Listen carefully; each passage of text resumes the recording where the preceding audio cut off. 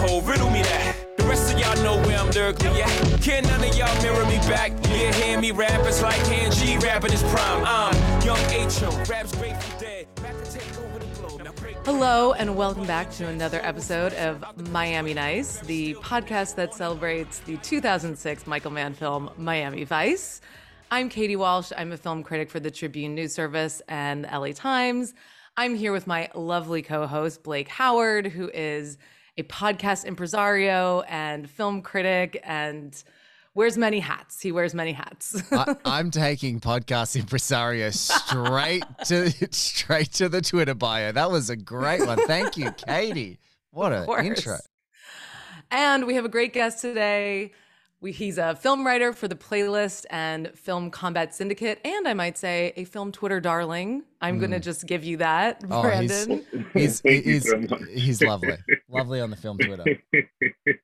Brandon Streusing, welcome to Miami Nice. Thanks so much for having me. Of course. I'm really excited to be here. Oh, good. Well, we're all about the positive hot takes on Miami Nice, which is what we were talking about last week and has taken off. And I'm very happy about that. Oh, it's so good. And it's also like actually taking the time to ruminate over a movie instead of just shitting on it relentlessly, I think is something else that came out of last week's episode. Excuse me. And so what Katie and I do, Brandon, is we just have our feelers out for Miami Nice nerds all the time. Like, we are watching you. We're just like, we're on the top we're on top of the club, you know, with our old Nokias, and we're figuring out some surveillance, you know, what's happening downstairs. You have been like a Dominic Lombardozzi type with a bevy of beautiful women surrounding you talking about Miami Vice, and we've been on the roof looking at grainy TV footage. And so we are so thrilled that you, like, A, wanted to come and chat with us about this, but B, obviously the anniversary came out, so we were just able to like line up some wonderful guests and kind of anyone that we saw out there, people of, you know, of our own ilk that were like, I'm writing about Miami Vice for its 15th anniversary. This is what I'm doing. Please let me write about it somewhere. And your great article went up on the playlist. So, I mean, tell everyone on here your relationship to Michael Mann movies, because I think I know that a little bit better, and Katie does because we've been interacting as much. But why does Michael Mann's Miami Vice, why is that one stand head and shoulders above the rest for you? It's actually an interesting question, because I want to say the first Michael Mann I saw was Collateral, and I saw that in theaters, and I was pretty young. I was probably 12 or 13 when that came out, and I was like kind of transitioning like what I liked about movies, and I was like becoming like a movie nerd and everything, and my dad was taking me to see all kinds of stuff, and I saw Collateral, and I was like, I've never seen anything like this. Like, this movie looked insane. And then for some reason I missed Miami Vice. And then just like within the last 5, 6, maybe 7 years, just started to come around to, like, I saw it and was like, that was pretty cool. And then I saw it again and I was like, that was really cool. And then I saw it again and I was like, no, this is amazing. And then like, I think by like my 4th or 5th watch, I was like, I think this is my favorite movie. And I don't know, there's just so much I love about it. I like you guys were talking about it in the last episode about just the idea of like people so committed to a job that they can't escape, and there's always, you know, the idea of like some kind of tropical escape far off for them, and like I like that through line, and I think Miami Vice kind of hits that the hardest, and the fact that, you know, Colin gets to go do that and just. But yeah, there's so much I love about it. I love the digital photography. I love soundtrack. It's such a like, I've been using this word a lot lately, but it's such a vibe movie for me. And it's just like the first few times I felt like I don't really know what's going on half of the time, but I'm just like in it, and I'm just happy to be here. Yeah, I love that your piece that you wrote for the playlist like starts with referencing. I mean, the headline is that it's a you know, quintessential Michael Mann, and that you end with this idea that Sonny is sort of the ultimate Michael Mann protagonist, and in a way, because he does achieve that tropical island dream that so many of his protagonists are thinking about. Yeah, that was something that I kind of didn't really pick up on. I think I always knew it, but it was something that I hadn't thought about until I was starting to write that piece, and I was like going through some of my favorites of Mann, and I watched Thief, and I was like, oh, this has been here since the beginning. Like this has always been here, and like I'd seen Thief a few times, but it's just something that hadn't really clicked in my head, and I was like, oh, this is like this guy's whole thing. The one thing that I wanted to talk about, I really want to talk about with your piece, and I think it's great, Brandon, so people can check it out. We'll make sure a link is up on, obviously, onehitminute.com and in the description. But I think you put it best when you said that Colin Farrell's like the quintessential man's man. The one thing that you start to touch on in your piece, and I almost want to like commission you to write the rest of it, like the book about it, is Michael Mann attracts these extremely committed actors, usually big actors at the peak of their career, willing to go through, you know, the insane preparation levels that he commands of people to do. But the one guy who is actually genuinely drunk the whole production. I was trying to find a delicate way and I just couldn't. I couldn't find it. So the pause is staying in the show. I'm not cutting it. But the one person who is genuinely on the line, like teetering on a level of like professionalism and chaos in both the production of the movie and in the film is Colin Farrell, Sonny Crockett. Like, as much as we hear the lore, you know, obviously Heat lore is like that, you know, Vincent Hanna, Al Pacino's character was on coke. Pacino doesn't strike me as a coke fiend like that. He's a theatrical nerd. Like he's an actor, you know, like that's the guy that he is. And James Caan, obviously such a muscular, tough guy in Thief, as we talk about right back then when he plays Frank, and he's just kind of got that amazing, like ultra macho presence that is bigger than his physical presence. But I can't think of another actor that is in the whole oeuvre that's like, you know, that they say with a comedian, like who's committed to the bit. It's almost like he's committed at like an Andy Kaufman level. Like he's like, no, this guy's on the line. I'm going to ride this line. I'm going to shoot myself like an arrow into the sun. Like this is where this thing's going. And I think that it's just a miracle that like he was able to keep the rails on in a movie where the rails absolutely go off. It's so interesting to me because he always seems so professional to me, even like with all of that was going on, and like you read stories like, and who knows how true everything is, but like there was that oral history that came out a few years ago about the making of it. I forget which site had it, but they talked about how like Jamie Foxx was kind of like, you know, like ego tripping a little bit before the movie was being made, and Colin Farrell like gladly took a pay cut to let him like get paid more. He gladly took it because I think he was supposed to be billed first, and he gladly was like moved back on the poster, and it's just he seems like such an open-hearted and nice guy, and I think that's why like it's like so heartbreaking to watch him just like destroy himself on screen. And I think that's what makes him so compelling. And you guys brought up that really like that I think famous part of the movie where they're in Eddie Marsan's house, and he just looks out the window and it's like, call Columbia. Man, that's Jose Euro. Really? He is AUC, you know, Colombian right-wing paramilitaries. You know who they are?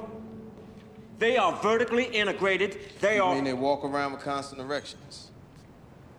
No, they farm, process, produce, export. I know what it means. No, see, it gives them attitude. A player negotiates too hard and you never hear from him again, because these guys kill everything.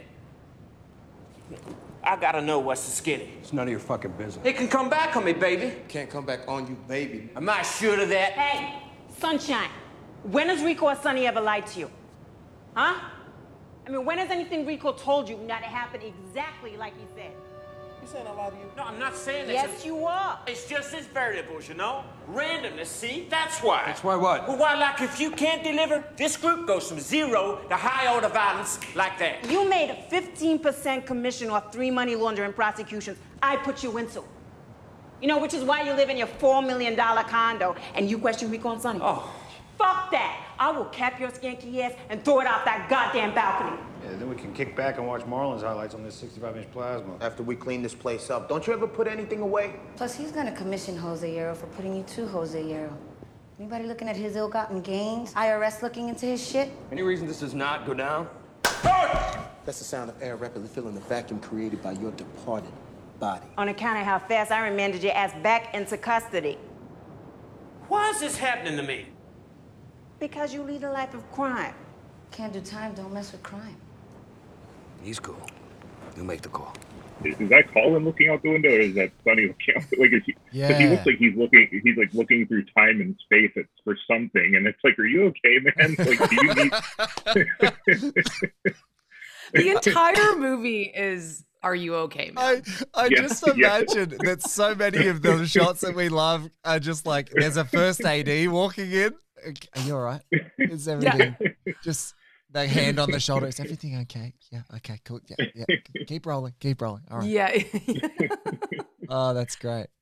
Yeah, I mean, I think that's kind of so interesting. Like, yeah, we have this idea of man as this like ultimate. He's researched everything down to the last inch. It means something. It's referencing something. It's like significant to him in some way.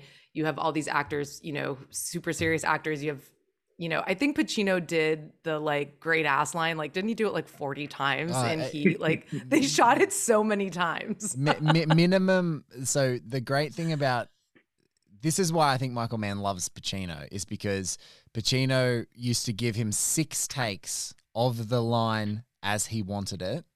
He goes, there was about 6 or 7 takes, and then they started what were called the wild ones. So Mann would let him go, I need this take, and he'd do it like, because obviously he's such a pro. He's like, I'll do it 6 times. 1, 2, 3, 4. Yeah, Michael, you got it? And Michael's like, yep, I got it. Some wild ones, yeah, and then just unleash. So sometimes they did go longer. Some of those big ones went a lot longer. It's so funny. Side tangent. I'm pretty sure I'm like referencing this piece of knowledge about Mann and Pacino that I learned from your podcast, Blake, that when you interviewed him, I'm like telling it to you like, hey, have you heard? You literally did the interview. But like this, I think the edgy bit of chaos that obviously is coming up from both what's going on in Colin Farrell's life and then all like the stuff that's going on with the production, like, I think the combination of like the super serious preparation and the like unpredictable elements, including the hurricane, including Jamie Foxx's whole thing, the shooting, like all that stuff. I think like it's like that combination of the preparation and the chaos that kind of like gives this the magic that it does. Yeah, absolutely. Like I was thinking about that recently, actually, just talking to somebody else about this. It just feels like it's a movie that shouldn't work on any level, and I guess for a lot of people it didn't for a while. Yeah. But it's just it just feels like magic the entire time. Like I feel like that's something that, I mean, that's such a like lame thing to say, I guess, but like it just feels like I think the last time I watched Manhunter, I started to realize that like it almost was like Mann's like reaching in somewhere and like showing us things we shouldn't be seeing all the time. Like he's just showing us like these really ethereal, like otherworldly things, but like they're so like, but they also take place in the real world. It's like such an interesting dynamic. Like I just don't like with Manhunter. I feel like it looks so much like a Mann movie, but it also feels like you're having a psychotic break while you're watching it. Like, and I feel that way about Miami Vice a lot of the time. I feel like you're spiraling with Sonny the entire time, and it's just like the movie looks insane. Like it doesn't, nothing about it looks right until he gets to Cuba, and then everything feels like warm and you know comforting. But like the scene with I cannot believe I'm blanking on the actor's name, but it's Alonzo. That scene is so frightening. John Hawkes. John Hawkes. Yes. Yeah, there's so many just frightening scenes, and you're just like, what is happening right now? Like, am I okay right now? Like, but it's just like it just, I feel like he captures like that feeling like better than anybody. Like whatever tone he's going for his movie, you feel it like inside of you. It's really strange how certain times when you revisit a movie that have like an even more profound impact than you remember, because that recent and sensational batch of neo-noir curated titles that were on Criterion Channel that I think all of us and so many of our friends were just like binging together collectively. It was beautiful because we're all just like talking about all these great movies together.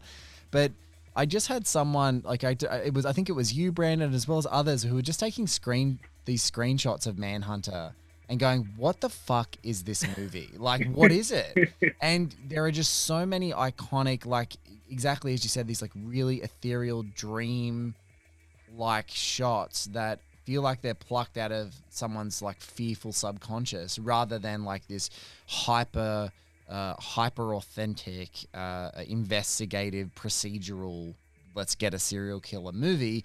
They have this like, it's like a dream state.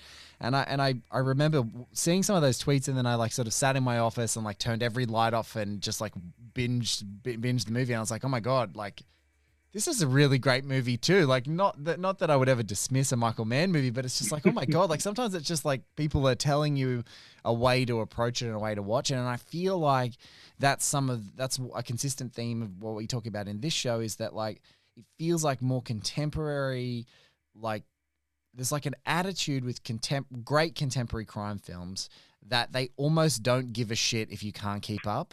And I feel like Michael Mann set that. Like he basically set that standard with this movie. He's like, catch up or don't. Right. Like, see if I care. And you're like, all right.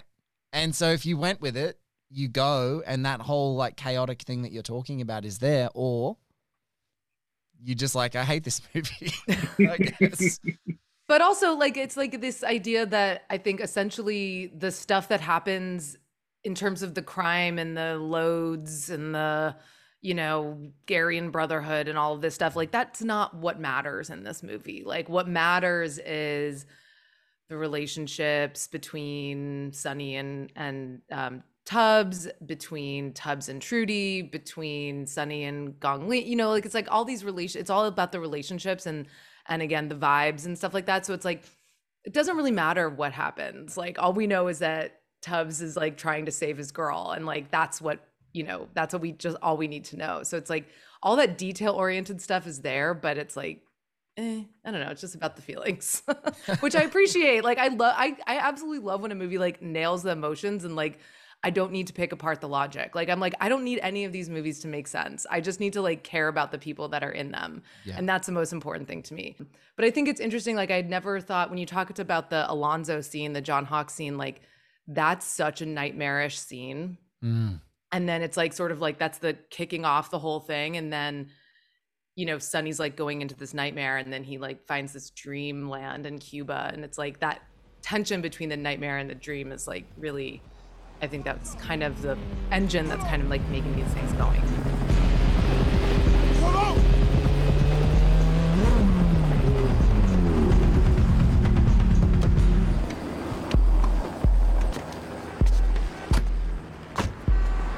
Stay back!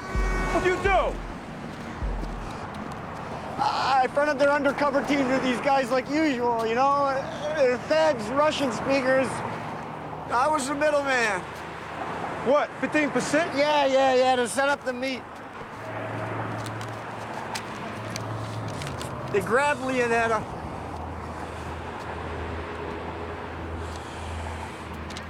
He took Leonetta.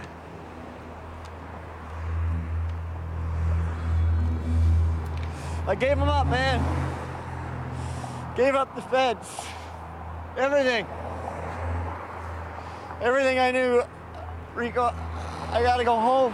Got people there now.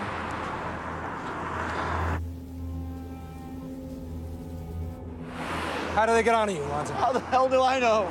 They knew One Rush was FBI from the get-go, so they knew I knew. Rico, I gotta go home. Lonzo.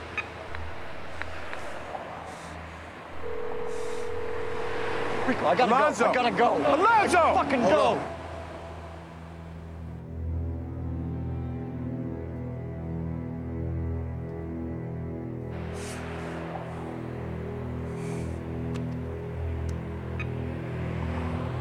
You don't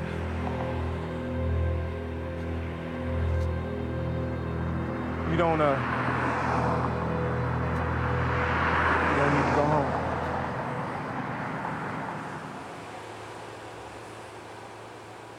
They said they wouldn't hurt. They lied.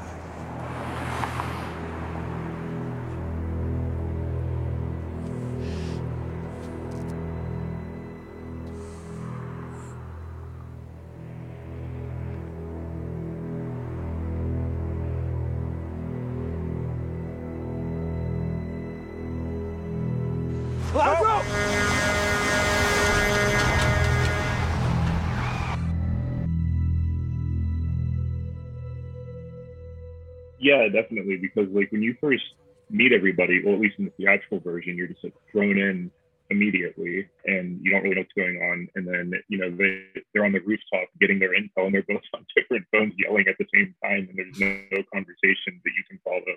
And so for like a lot of the movie, you're just like running headfirst with these people. And I think what I like so much about Man is that like he's kind of a big softie at heart. So like all of his movies feel so romantic to me, even if it's just between like Crockett and Tubbs. Like there's such a like he's so great at nonverbal like communication between people that like you can just like you get so much from a look between two people. And I think that's what matters most about his movies, more so than plot or story. It's like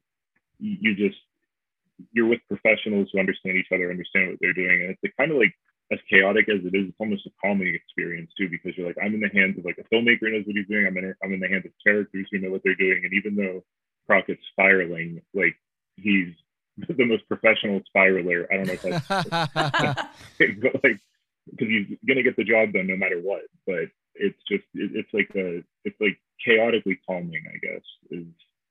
You touched on two things. You touched on two things, and it's like a thing that's happening right now in the world. That silly meme of like my summer plans and then the Delta variant. Yeah. And some sicko, I don't know if it was you, Brandon, I can't remember who it was, but someone put a picture of John Hawkes and then a truck. And yes. I was like, wait, I think I saw that. I was like, oh my God, that was so crazy. And so, yeah, absolutely that.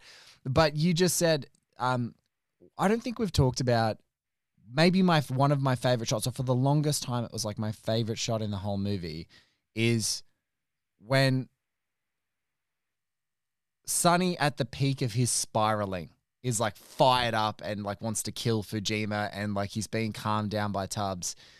And he's like, what, do you think I'm in so deep I forgot? And he just pauses and looks at him and goes, I'll never doubt you. And like, that's love. Like, I'll never doubt you. Like, yeah. Like, I'm with you. I know that you're a lunatic, and I know that you're going to be, you're like, we're going to just live in the wake of the chaos that you create, like a tornado yourself. But I'll never doubt you. And I'm like, oh, isn't that nice that you can have someone so comfortable that everything's going to be like, it's going to work out, and that you're not a total wreck of a human being, that they can give you that confidence to go, I'll never doubt you. Because I genuinely don't know if there's anyone in the world who would say the same to me. And it's just like, it's like, they're like, maybe cool it, but it's so like, so simple, but it's so profound. Like, I don't doubt you. Like, I know that sometimes it's going to go up and down, but I don't have to worry about your intent. Like that line, I'll never doubt you, is saying like decades of history together. Like, I'll never doubt you. Yeah. I know that this thing goes up and down, and sometimes there's chaos or whatever, but I'll never doubt you. And I think you're so spot on with that. And there are so many great male relationship movies, and I feel like One Heat Minute Productions, we're about to dive into one of the great ones of Master and Commander as part of that with Podcaster and Commander. And I feel like, Miami Vice absolutely has that in spades with Fox and Farrell. No matter what was happening off screen, the on screen stuff is just exactly as you said. I think you used the word magical. It's truly magical. Oh, I feel like the I'll never doubt you thing is also Michael Mann saying that to Colin, even though Colin's like wasted while filming. Michael Mann's like, look, you got it. I know we're gonna finish this movie. I'll never doubt you. Yeah, that's so sweet. It is sweet. I hadn't thought of it. That's beautiful. Genuinely. No, one thing, Brandon, you and I have talked about on Twitter, or just like tweeted at each other about, is like this idea of sincerity in movies and how it's like so undervalued. A lot of films these days are hyper self-aware, self-reflective, kind of ironic.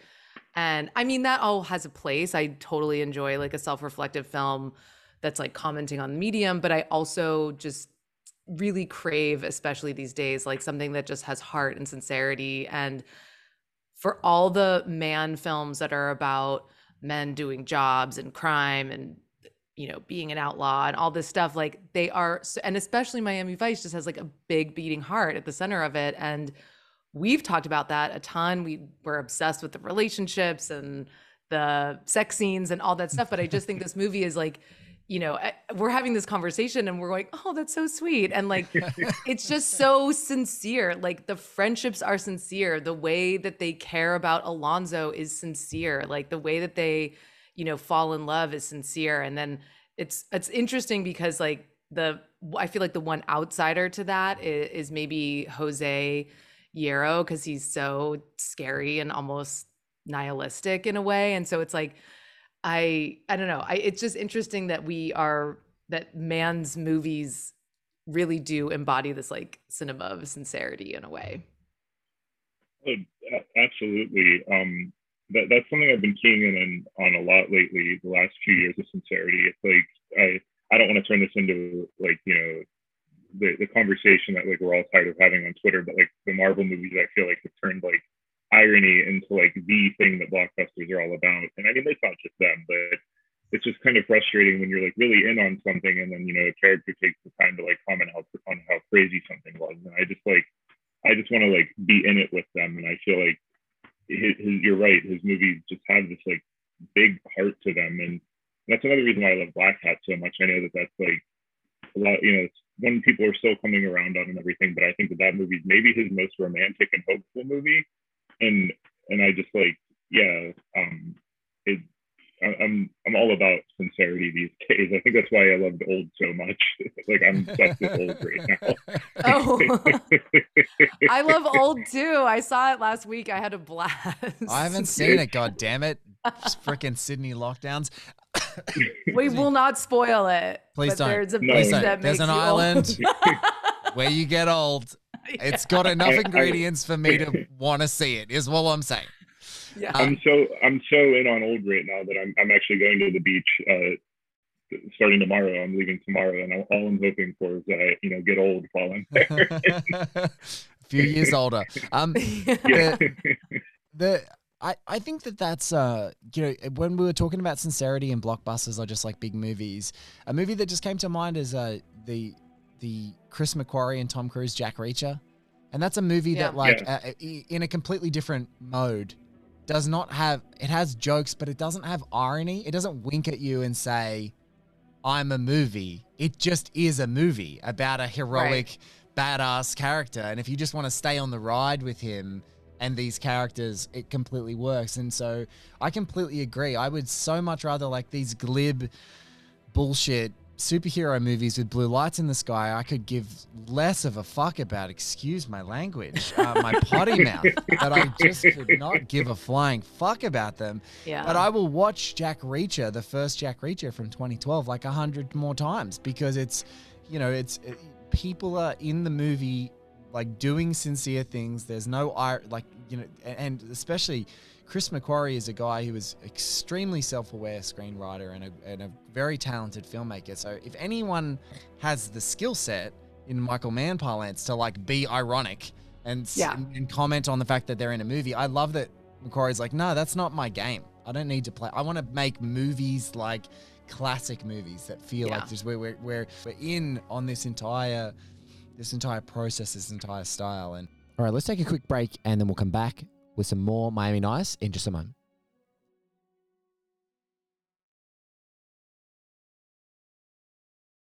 I also think like the Miami Vice tweeters are also doing the Lord's work. Love you guys. Because love you guys. I think Oh it's my just God. like the repetitive action, like people will just keep hearing it. And like I was texting with Corey from Cinephile the other day and he was like, you know, I have only seen Miami Vice once, but this podcast really makes me want to revisit it. He's like, I just want to. He's like, I don't know. I'm like not that big of a fan, but you guys just talk about it all the time, and I want to watch it. So it's like, go ahead.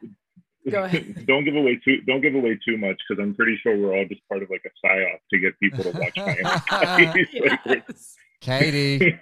The CIA has asked you guys to tweet about Miami Vice at least 3 times a day. John Krasinski's paying me very well. Oh my gosh. Well, the other thing, I mean, kind of going back to the sincerity point, the thing that you sort of wrap up your playlist piece about is like how bleak this movie is and how bleak the ending is. And so it's sort of like a weird dichotomy. I mean, this whole movie is sort of a weird dichotomy, like series of weird dichotomies or juxtapositions of like, okay, it's like very sincere, but it's also incredibly bleak, but it's sort of like you have to have the one with the other to like make it work. Definitely. I think if there's not that balance, it becomes a little too like, now like I'm feeling too much, one way where it feels like it's just oppressively sincere, and like you said, that balance is just like what needs to be there to kind of like ground it for you. And because I just saw a movie recently, I'm not going to name it because it's a lot of people really like it, but I just felt like the movie was really just wanted me to cry the entire time, and I was like, I'm really not feeling this because you're asking me to do that, and I don't want to. And I just feel like with like Miami Vice, there's like such a like strong balance struck there that's just like, I don't know, it like I feel so happy and sad watching it. It's such a great dichotomy. This is what's great about it, is there's something almost radical about that Havana scene, because for a split second you're like, are these guys just going to run away together? Yeah. Are we just going to leave this movie? You will like it. Allman Brothers. You know Allman Brothers? No. Leonard Skinner, Freebird? No, Skinner. Well, that was the music back then. And he played all those Atlanta bars. But his luck was, well, my dad never got lucky. So he started trucking. Yeah, I didn't see a whole lot of him. But we were close. You look like your mother. What? She died in Angola when I was 16. She was a translator. I show you photograph. It's from wedding.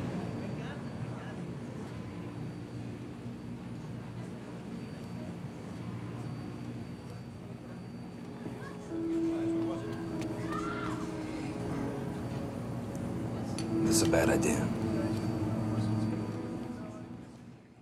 And then they get, you know what I'm saying? Like, I think you just nailed what it is the lure back, the tilt back goes, oh no, the movie exists. You know, what you've seen so far matters. And I almost feel like, I don't know, like Michael Mann, as he increasingly becomes less wedded to narrative in a traditional sense, I'm almost like, I wonder if ever that was a thought in his head of like, oh no, just Crockett runs away with her. Like right then. They just pack up and leave, and then they're hunted down. Like, I'm just like, that's almost like it's almost like the Peckinpah getaway version of this movie. Yeah. But it's just something that I love in moments in movies, in like those, we talk about them in historical hinge points, like hinge points in moments, but I just love that, especially on a micro level with a movie, is if you can believe the potential for escape, that can have a really powerful effect on you for the rest of the way that you watch the movie. And I feel like the more we talk about this, and especially talking to you about it today, Brandon, I'm like, I love that for a split second, if I'm just really in this and I'm not thinking about anything else, I'm like, maybe they just stay there and they just don't go back to their lives anymore. Yeah, that possibility has to feel real. Yes. Yeah, definitely. That's like, he's so good at making you forget you're watching a Michael Mann movie in a weird way, because you're just like, you believe it up until he walks back into that hospital that he's going to stay with her. And it's just like, he's just so good at that, because like twisting that knife at the end, it's just like time ran out and you're sad again. But you're right, for like a split second, you're just like, is this going to happen? Is he going to do it? But it's Michael Mann. He's never going to let them be happy. The Island Dream will remain a postcard on the whatever that thing is called on your car, the sun shield on the sun shield, on the visor. Yeah. I just love. I can't get enough of also imagining what characters are thinking in certain moments, especially background actors. And I just always think about those two, like, is it like two nurses smoking, watching Crockett come back in, going, oh, look at that guy. He looks like a piece of shit. God, he looks so tired, like having a cigarette at the back of the hospital at the end of the movie. I'm just like, I kind of want to know what they were thinking, or what Michael Mann's instruction was to them, because it's just like they're so casual, and in walks this cop who's sweaty and smelly and grimy and hasn't slept in 36 hours, and they're just like, hey, buddy, how you doing? Have their cigarette. They're like, we've seen it before. Well, that's why I think it's such a perfect continuation of the show. I haven't seen too much of the show, but from what I have seen, like I remember a big complaint at the time was, oh, it's not as fun as the show, and maybe that's true. But like, I just think that people kind of forget that by the end of that show, Don Johnson is like wearing jeans, he's all disheveled, and he looks like someone's like degenerate stepdad, and I'm just like I just feel like the movie captured that perfectly, and I think a lot of people forgot how Miami Vice like kind of like ended. It was like Crockett was like a mess, and I just think that it was like a perfect kind of continuation, and it just makes me a little sad when people are like, oh, it never captured the show's vibes. I think it got it perfectly. Yeah, I know Katie hasn't seen too much of it. I've seen the first. I've seen the whole first season and little bits and pieces of the others. I used to have like a crappy DVD, but there is apparently, I've been told by our friend Travis Woods, that there is a spectacular Blu-ray transfer of the whole series, which I've got to get my hands on.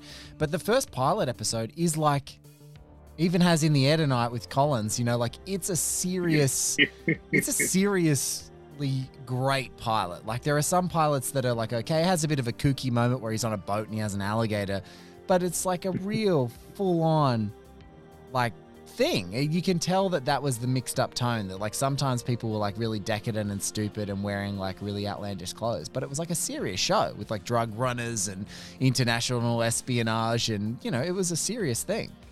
I think I've seen the pilot. I don't think I've seen any other episodes other than that, but yeah. So I can't really comment on the show, but I do often, and I know people don't like that. No, I think there are people that are just out there that know it so well, like, it's so it's so impossible. Unfortunately, this is Miami Nice about the film. Yeah. Like if we were doing the show, like we would have to exhaustively research it, but it's just like, it's not what it is.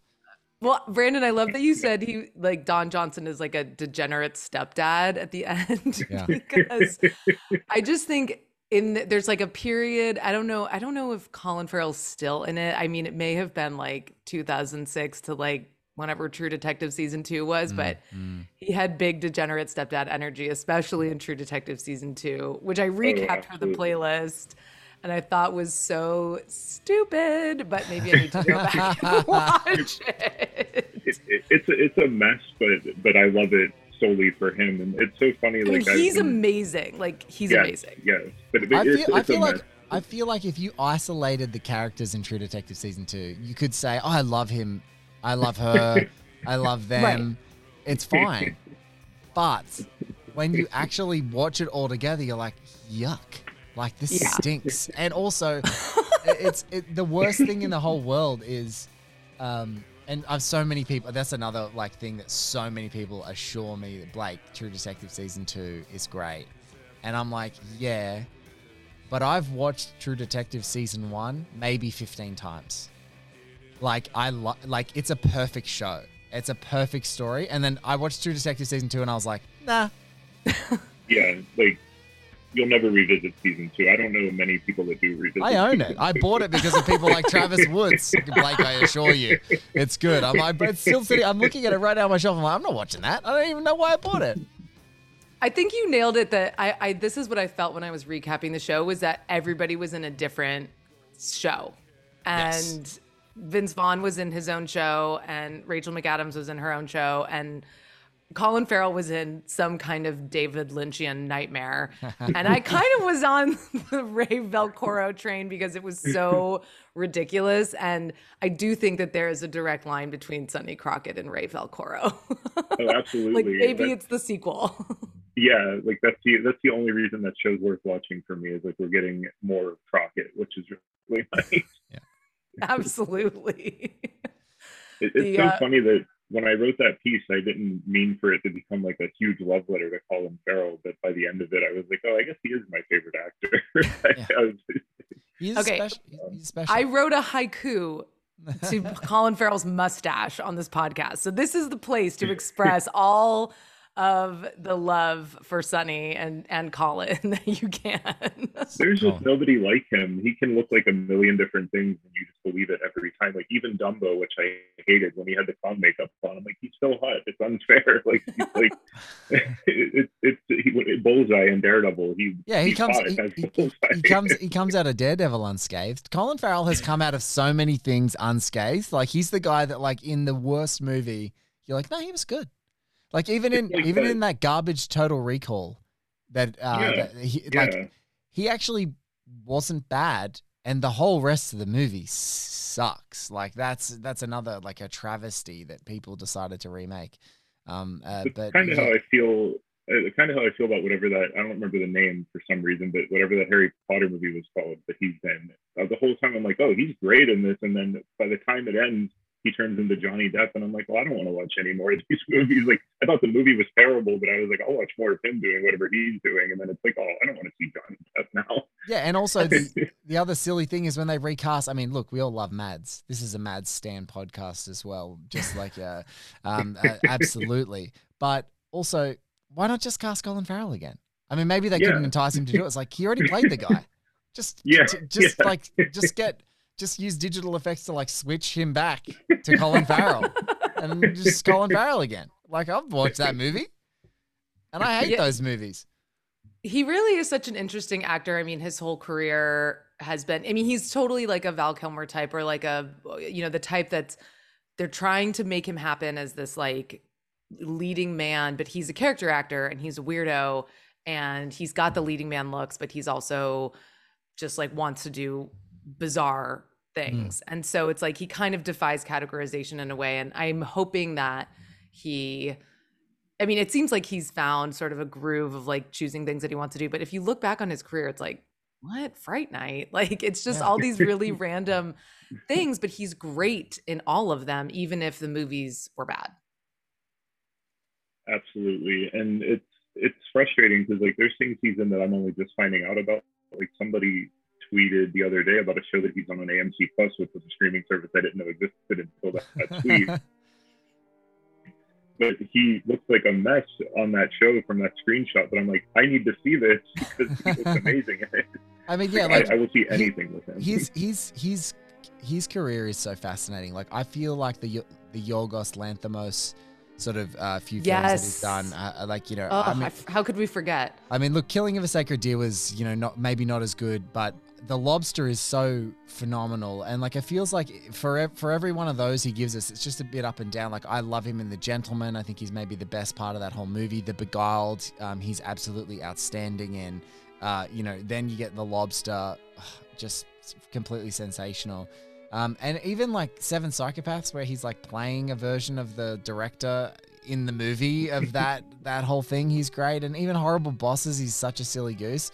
I've got a lot of time for his absolutely batshit career choices. I really do. I think he's a special guy. I was just looking at his IMDb to find this AMC Plus show, which is called The North Water, and it's a whaling show. How did I not know about the Colin Farrell whaling show? I know, this is so on brand for you. I know. I'm pissed. I'm angry. I'm writing letters, I don't know, to someone. But I totally forgot he was in Voyagers, which came out this year. Did you guys see that? No, I didn't see it. I forgot I saw that movie. That movie just washed right over me. Yeah, so it's about these like horny teens in space, and Colin Farrell is their only supervision. I'm like, what could go wrong? That's not a good idea in any way, shape, or form. That is not a good idea. Who cast him as like the paternal father who's like, okay, kids, take your horny pills that make you not horny? No. This is not a guy who can do that. A guy who has multiple sex tapes available readily on the internet should not be the parental supervision.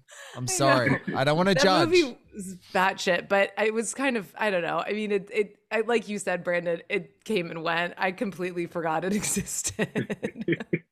But the one thing I wanted to go back to really quick was back to the last episode actually was, and I saw a lot of people on Twitter picking up on this, was the idea of like reappraising something and just having good hot takes. And it's just like that's something that's just like really been like exciting for me lately, is just seeing so many people embrace things. And I feel like Twitter like kind of incentivizes like the opposite of that, which is frustrating. And like we all fell into it, but yeah, it's really nice to like hear things that just make you want to like revisit something, because you're like, oh, maybe I didn't see it that way. Like, yeah, look, I think one thing that Katie has really taken the positive hot takes and we've both, which I love. But we're like, we almost had to start, like I started creating a meme some time ago about like, I just started saying things were hack shit. Like when I saw people have bad faith film takes, I'm like, this is hack shit. You're just trying to get me to read it. So I'm really mad that that you've made me mad. And so I just started randomly posting, like when I would see like people getting fired up, I'm like, no, this is hack shit. Like this is not what we want. And I think, you know, if there's anything that we can both be proud of, it's like, and both in the podcast and both in just how we both are on Twitter, I just love talking about the things that I love and love sharing that love of those things with people like Katie and people like yourself. Cause it's just like, this is actually what matters. When there's some piece of art that resonates or continues to resonate or actually cuts through and doesn't just like wash over you and you completely forget that it even exists. I think that's something pretty special, especially stuff that can, you know, with great filmmakers and great themes that are really resonant. So yeah, like if there's one cool thing, and it was so funny. Someone was so enamored with the positive hot takes, they've started doing it weekly and they're like, oh, Cloud Atlas is great. And so we started getting, and so we're like, cool, like read that. And then like 10 tweets later, someone's like, Cloud Atlas sucks. And I'm like, read that fucking hashtag, bro. Get out of here. I don't care if you don't like it. Just get out of my tweets. Mute. See ya. I like the hack shit thing, because it's like, especially with old just coming out, it's like so many people were like logging onto Twitter, just like throwing up takes about M. Night that are like 10 years late. And it's like, come on, man, like read the room. Like we all heard it before. Like, and it's just like, you're not saying anything that isn't exciting or new. So, you know, why not take the opposite approach and find something that no one's talking about? And there were a few of those that came up, and I can't remember which ones I hack shitted or which ones I just ignored, but it was like, you know, M. Night kind of sucks. And you're like, really? The guy who did The Sixth Sense, you're going to say he sucks? Get out of here. Yeah. Just go. Like everyone's favorite director when he made like a few of those movies in a row, just walk. I mean, you might not love everything, but you can't dismiss someone completely offhand for ambition and having a style and having a feeling, you know, like, I mean, Unbreakable, Sixth Sense. If that's in your resume, go away. I mean, speaking of sincerity and everything, Lady in the Water is like one of my all-time favorite movies. Like, I love that movie. So like, I think I said this to you once, Katie, on Twitter, but like, I'm always going to be in on filmmakers just taking massive swings and trying something and having their own identity over anything else. And even if it doesn't work, I'm like, well, at least that was something.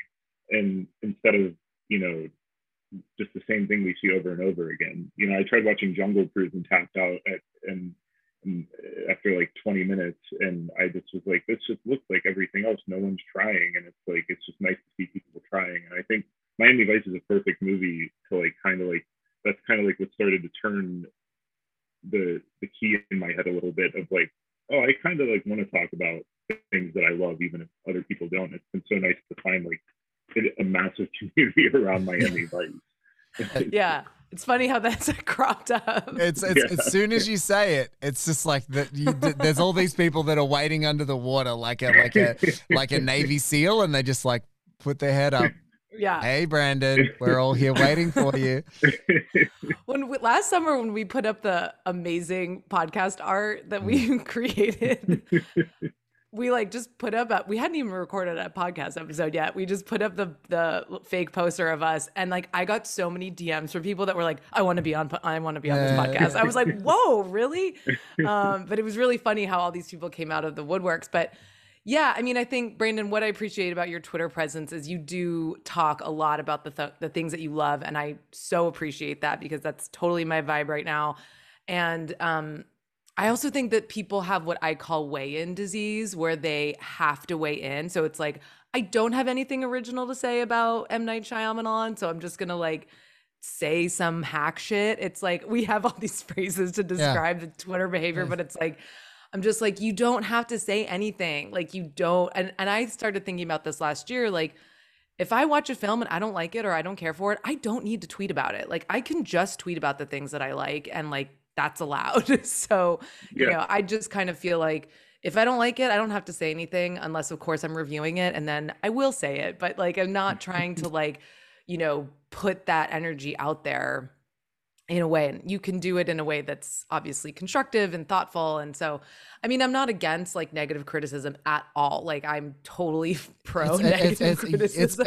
It's part of the game that at some point you have to, but it's also like when you're casually doing it, what do you get out of it? And I think that's a big misnomer. It's a big misconception about you, Katie, and it's what I admire you, like being in the grind of like the weekly criticism is like, if you're commissioned to write about something that you don't like, and like I'm kind of fortunate because I write so little that usually the things that I get to write about are just things I want to write about. So like, you know, I was lucky that the great Garth Franklin at Dark Horizons is like, hey Blake, this month can you write about Pig, you know, Riders of Justice and something else? I'm like, fuck yeah, sleeves rolled up. I'm like, you know, I'll write the shit out of a Pig review. And then one of them is like also Space Jam Legacy, and I'm like, ugh. No, but yeah, so I don't, it's like you're just going to criticize it because if it's bad and you're commissioned to write about it, you do it. But it's also like, exactly as you said, when I don't have to weigh in, why do it? I'm not even going to say a word. I'm like, yeah, cool. Fine. I've like kind of taken it so far to like, I'm now like, even if no one's going to take my pitch for them, I'll just write on the blog that I used to keep a few years ago before I started freelancing, just to talk about how much I love something. I did that recently with a piece that I wrote, and I just don't think, I like going back to sincerity, I don't think like sincerity and earnestness is prioritized in film writing either. I think a lot of times you're asked to like remove your own voice and everything, and it's a little frustrating because you just want to like be able to talk about what something meant to you a little, like sometimes even more than the craft of the movie. And I just trying to, I don't know if it's going to hurt my freelancing career at all, but I'm trying to pivot more into just writing about how I felt about something. Like, honestly, it will only help your freelance. It will only help. It will only help. Yeah, here's both of us going, I started a podcast about heat that was literally only for me. Yeah. There was no one else that was for, Brandon. That idea was like, my friends were like, let him get it out of his system. That was 4 years ago. I have to shout it out. I have to shout it out because I think that there's a lot of overlap in loving Michael Mann movies with this part of film Twitter, but action film Twitter is where I really started. I like action film Twitter too, a lot. That's where like I've met so many people there, a lot of great guys, like guys and women. There are just so many great people that are just like when Mortal Kombat came out, everyone was like, "Wow, this sucks." But then instead of dwelling on it, like, here's a ton of like DTV tournament movies that are actually awesome that no one's ever heard of. But go watch these. Like Scott Adkins has become like one of my all-time favorite actors because of this. Just like finding all these people that are just, they have these super hot takes, but it's about like DTV movies you find in the $5 bin. It's just a blast. Like, I have to shout that out. I'm a action film Twitter lurker, and I feel like I learn a lot. Yeah. And I love action films. Like I'm obsessed with action movies, but I feel like I learn just from following like Genre Film Addict or Vice Victus, who are like really breaking down a lot of these things. I'm like, okay, I'm just gonna like sit back and see like what these guys are saying, and it helps. Absolutely. Yeah. So it's like it's fun to kind of pick up on that stuff. It's very educational. It is. I've learned more from Vice or like One Perfect Headshot. Like that's what it. One Perfect Headshot is so good. Yeah. Vice is my favorite in action. Like, I'm always looking for his take on a new action movie, especially if I haven't seen it or something's released, just to get that. And especially, I've been looking at his stuff with some of the Marvel stuff about like, you know, if I'm a bit on the fence of like, is this even? Am I even going to bother with this? You know, and he might shout out, no, the action's pretty. I'm like, okay, all right, I'll give it a chance. Yeah.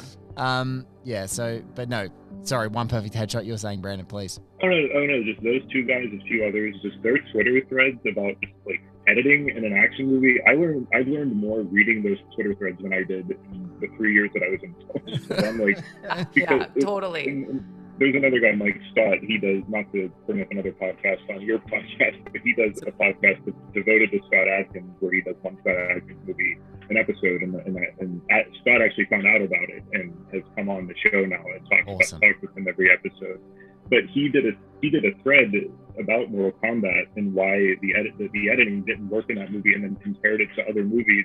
And it's just so refreshing to see that kind of stuff, like to see people embracing things, but also teaching you like what goes into something that makes it good, instead of just being like, oh, that sucks, and then leaving it at that. You're like, oh, that sucked, and here's why. Or yeah. And that's, I think, what's been awesome in the culture is, for so long on the sidelines, these action directors and second unit directors and stunt coordinators had kind of been pushed, and it was only like, I feel like the first time that I was actually aware of it was like the Wachowskis with the Wenwo Ping Fight School and stuff like that, and then you find out about them working on Kill Bill. Like they kind of popularized that sort of thing, but it was always on the fringes. And then you get stuff like, you know, everything that's happening with John Wick in the universe, and watching actual stunt coordinators turn themselves into filmmakers, and they're all right. And you're like, no, there's a difference when people actually know how to do this, how to frame it, how to edit it, how to not touch it, how to leave action happening in front of your eyes. It's like, it resonates, it hits differently than something that's like, it's that crazy thing of Liam Neeson climbing a fence in Taken 3 and there's 13 cuts. And you're just like, what the fuck is going on? Yeah, like it's like the Psycho shower scene, but for climbing a fence. It's the stupidest thing in the world. But when you watch like an action set piece that is really deftly coordinated, and there's maybe only 2 to 3 setups, and they're cut in between them perfectly for the cresting of movement, and that makes visual sense and geographical sense in the scene for you. And I think all those guys do that. They do those breakdowns about why the edit's important and where the camera is on the next pickup. Yeah, it's special because again, to bring it back to Miami Vice, that's the logic of those, you know, those first person experiential, like break through the doors scenes and break into the, you know, posing as the Haitians to steal the drug load, the first Euro drug load. It's like the cuts come and they move, and the camera is moving for dynamism. It's not just to over edit to like hype you up. It's like camera follows you all the way down. You catch them. It whips back up for Colin Farrell to reveal his face, like in that perfect like take his mask off moment. The action editing and the choreography is so special. And like if movies can do it good, they should be celebrated. And if movies don't do it well, it's like, what's the point of this? Yeah. And I think go ahead, Brandon. Oh no, good. You're fine. Oh, just like you said before, you feel like you're in good hands when you're watching a Michael Mann film. And like, I have noticed that, you know, rewatching certain things, rewatching Collateral, and just being like, it's so hard to make a movie that compelling, because I've watched so many bad movies that are like not compelling at all. And so if you watch enough bad movies like I do, then you realize how hard it is to just like suck you in instantly. And like, Mann, he makes it look like butter. Like he just makes it look so easy to just like, you're in it, you're in this world, you're invested with these people, you like, there's some conflict that you like are instantly involved with. I'm just like so impressed by how he just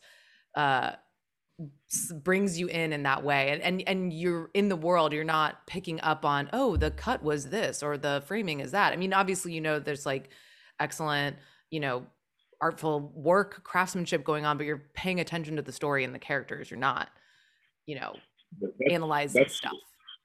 That's exactly why I love him, is that there's just such a like, when there's so much strong craft, like commitment to strong craft, I mean, you almost you just lose yourself in it. Like he's so committed to like bringing guys on who know exactly what they're doing, like for the shootout in Heat, getting those gunshots like exactly right, or like bringing people on like Dennis Farina, who eventually became a great actor, but he was brought on to what was it? Was he brought on to Manhunter?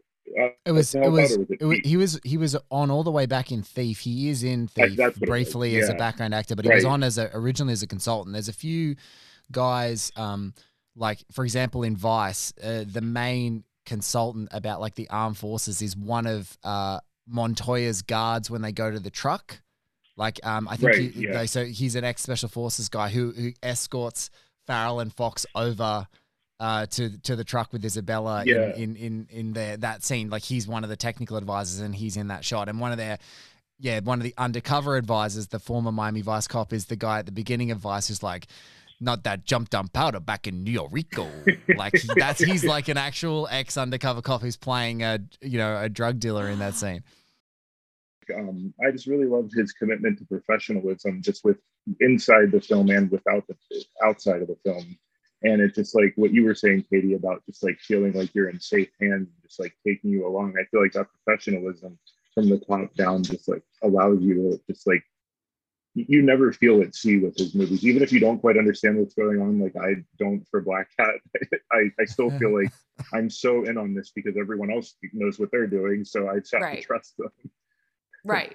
There is, it's a trusting relationship that you have with him, and you can, and it's palpable in the filmmaking. So I think that always comes through.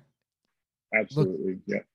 Brandon, thank you so much for being a part of Miami Nice. Thank you so much for continuing to influence minds on the internet via your Twitter and your great piece for the playlist, to find Miami Vice, to listen to Miami Nice, to engage, and especially your positive hot takes.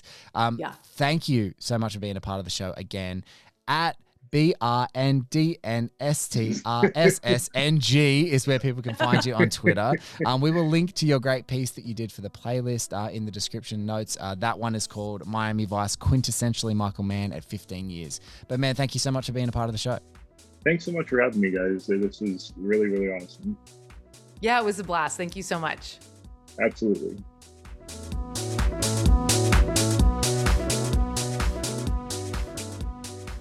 Hi, this is Blake Howard, host and producer of One Heat Minute Productions podcast. We dive into the great and underappreciated cinematic works, often 1 minute or one scene at a time. Our crew of guests are some of the most wonderful filmmakers, writers, authors, and critics ever assembled. Our shows include One Heat Minute, Josie and the Podcats, All the President's Minutes, Increment Vice, and right now, Zodiac Chronicle. Check out oneheatminute.com or find us wherever you get your podcasts.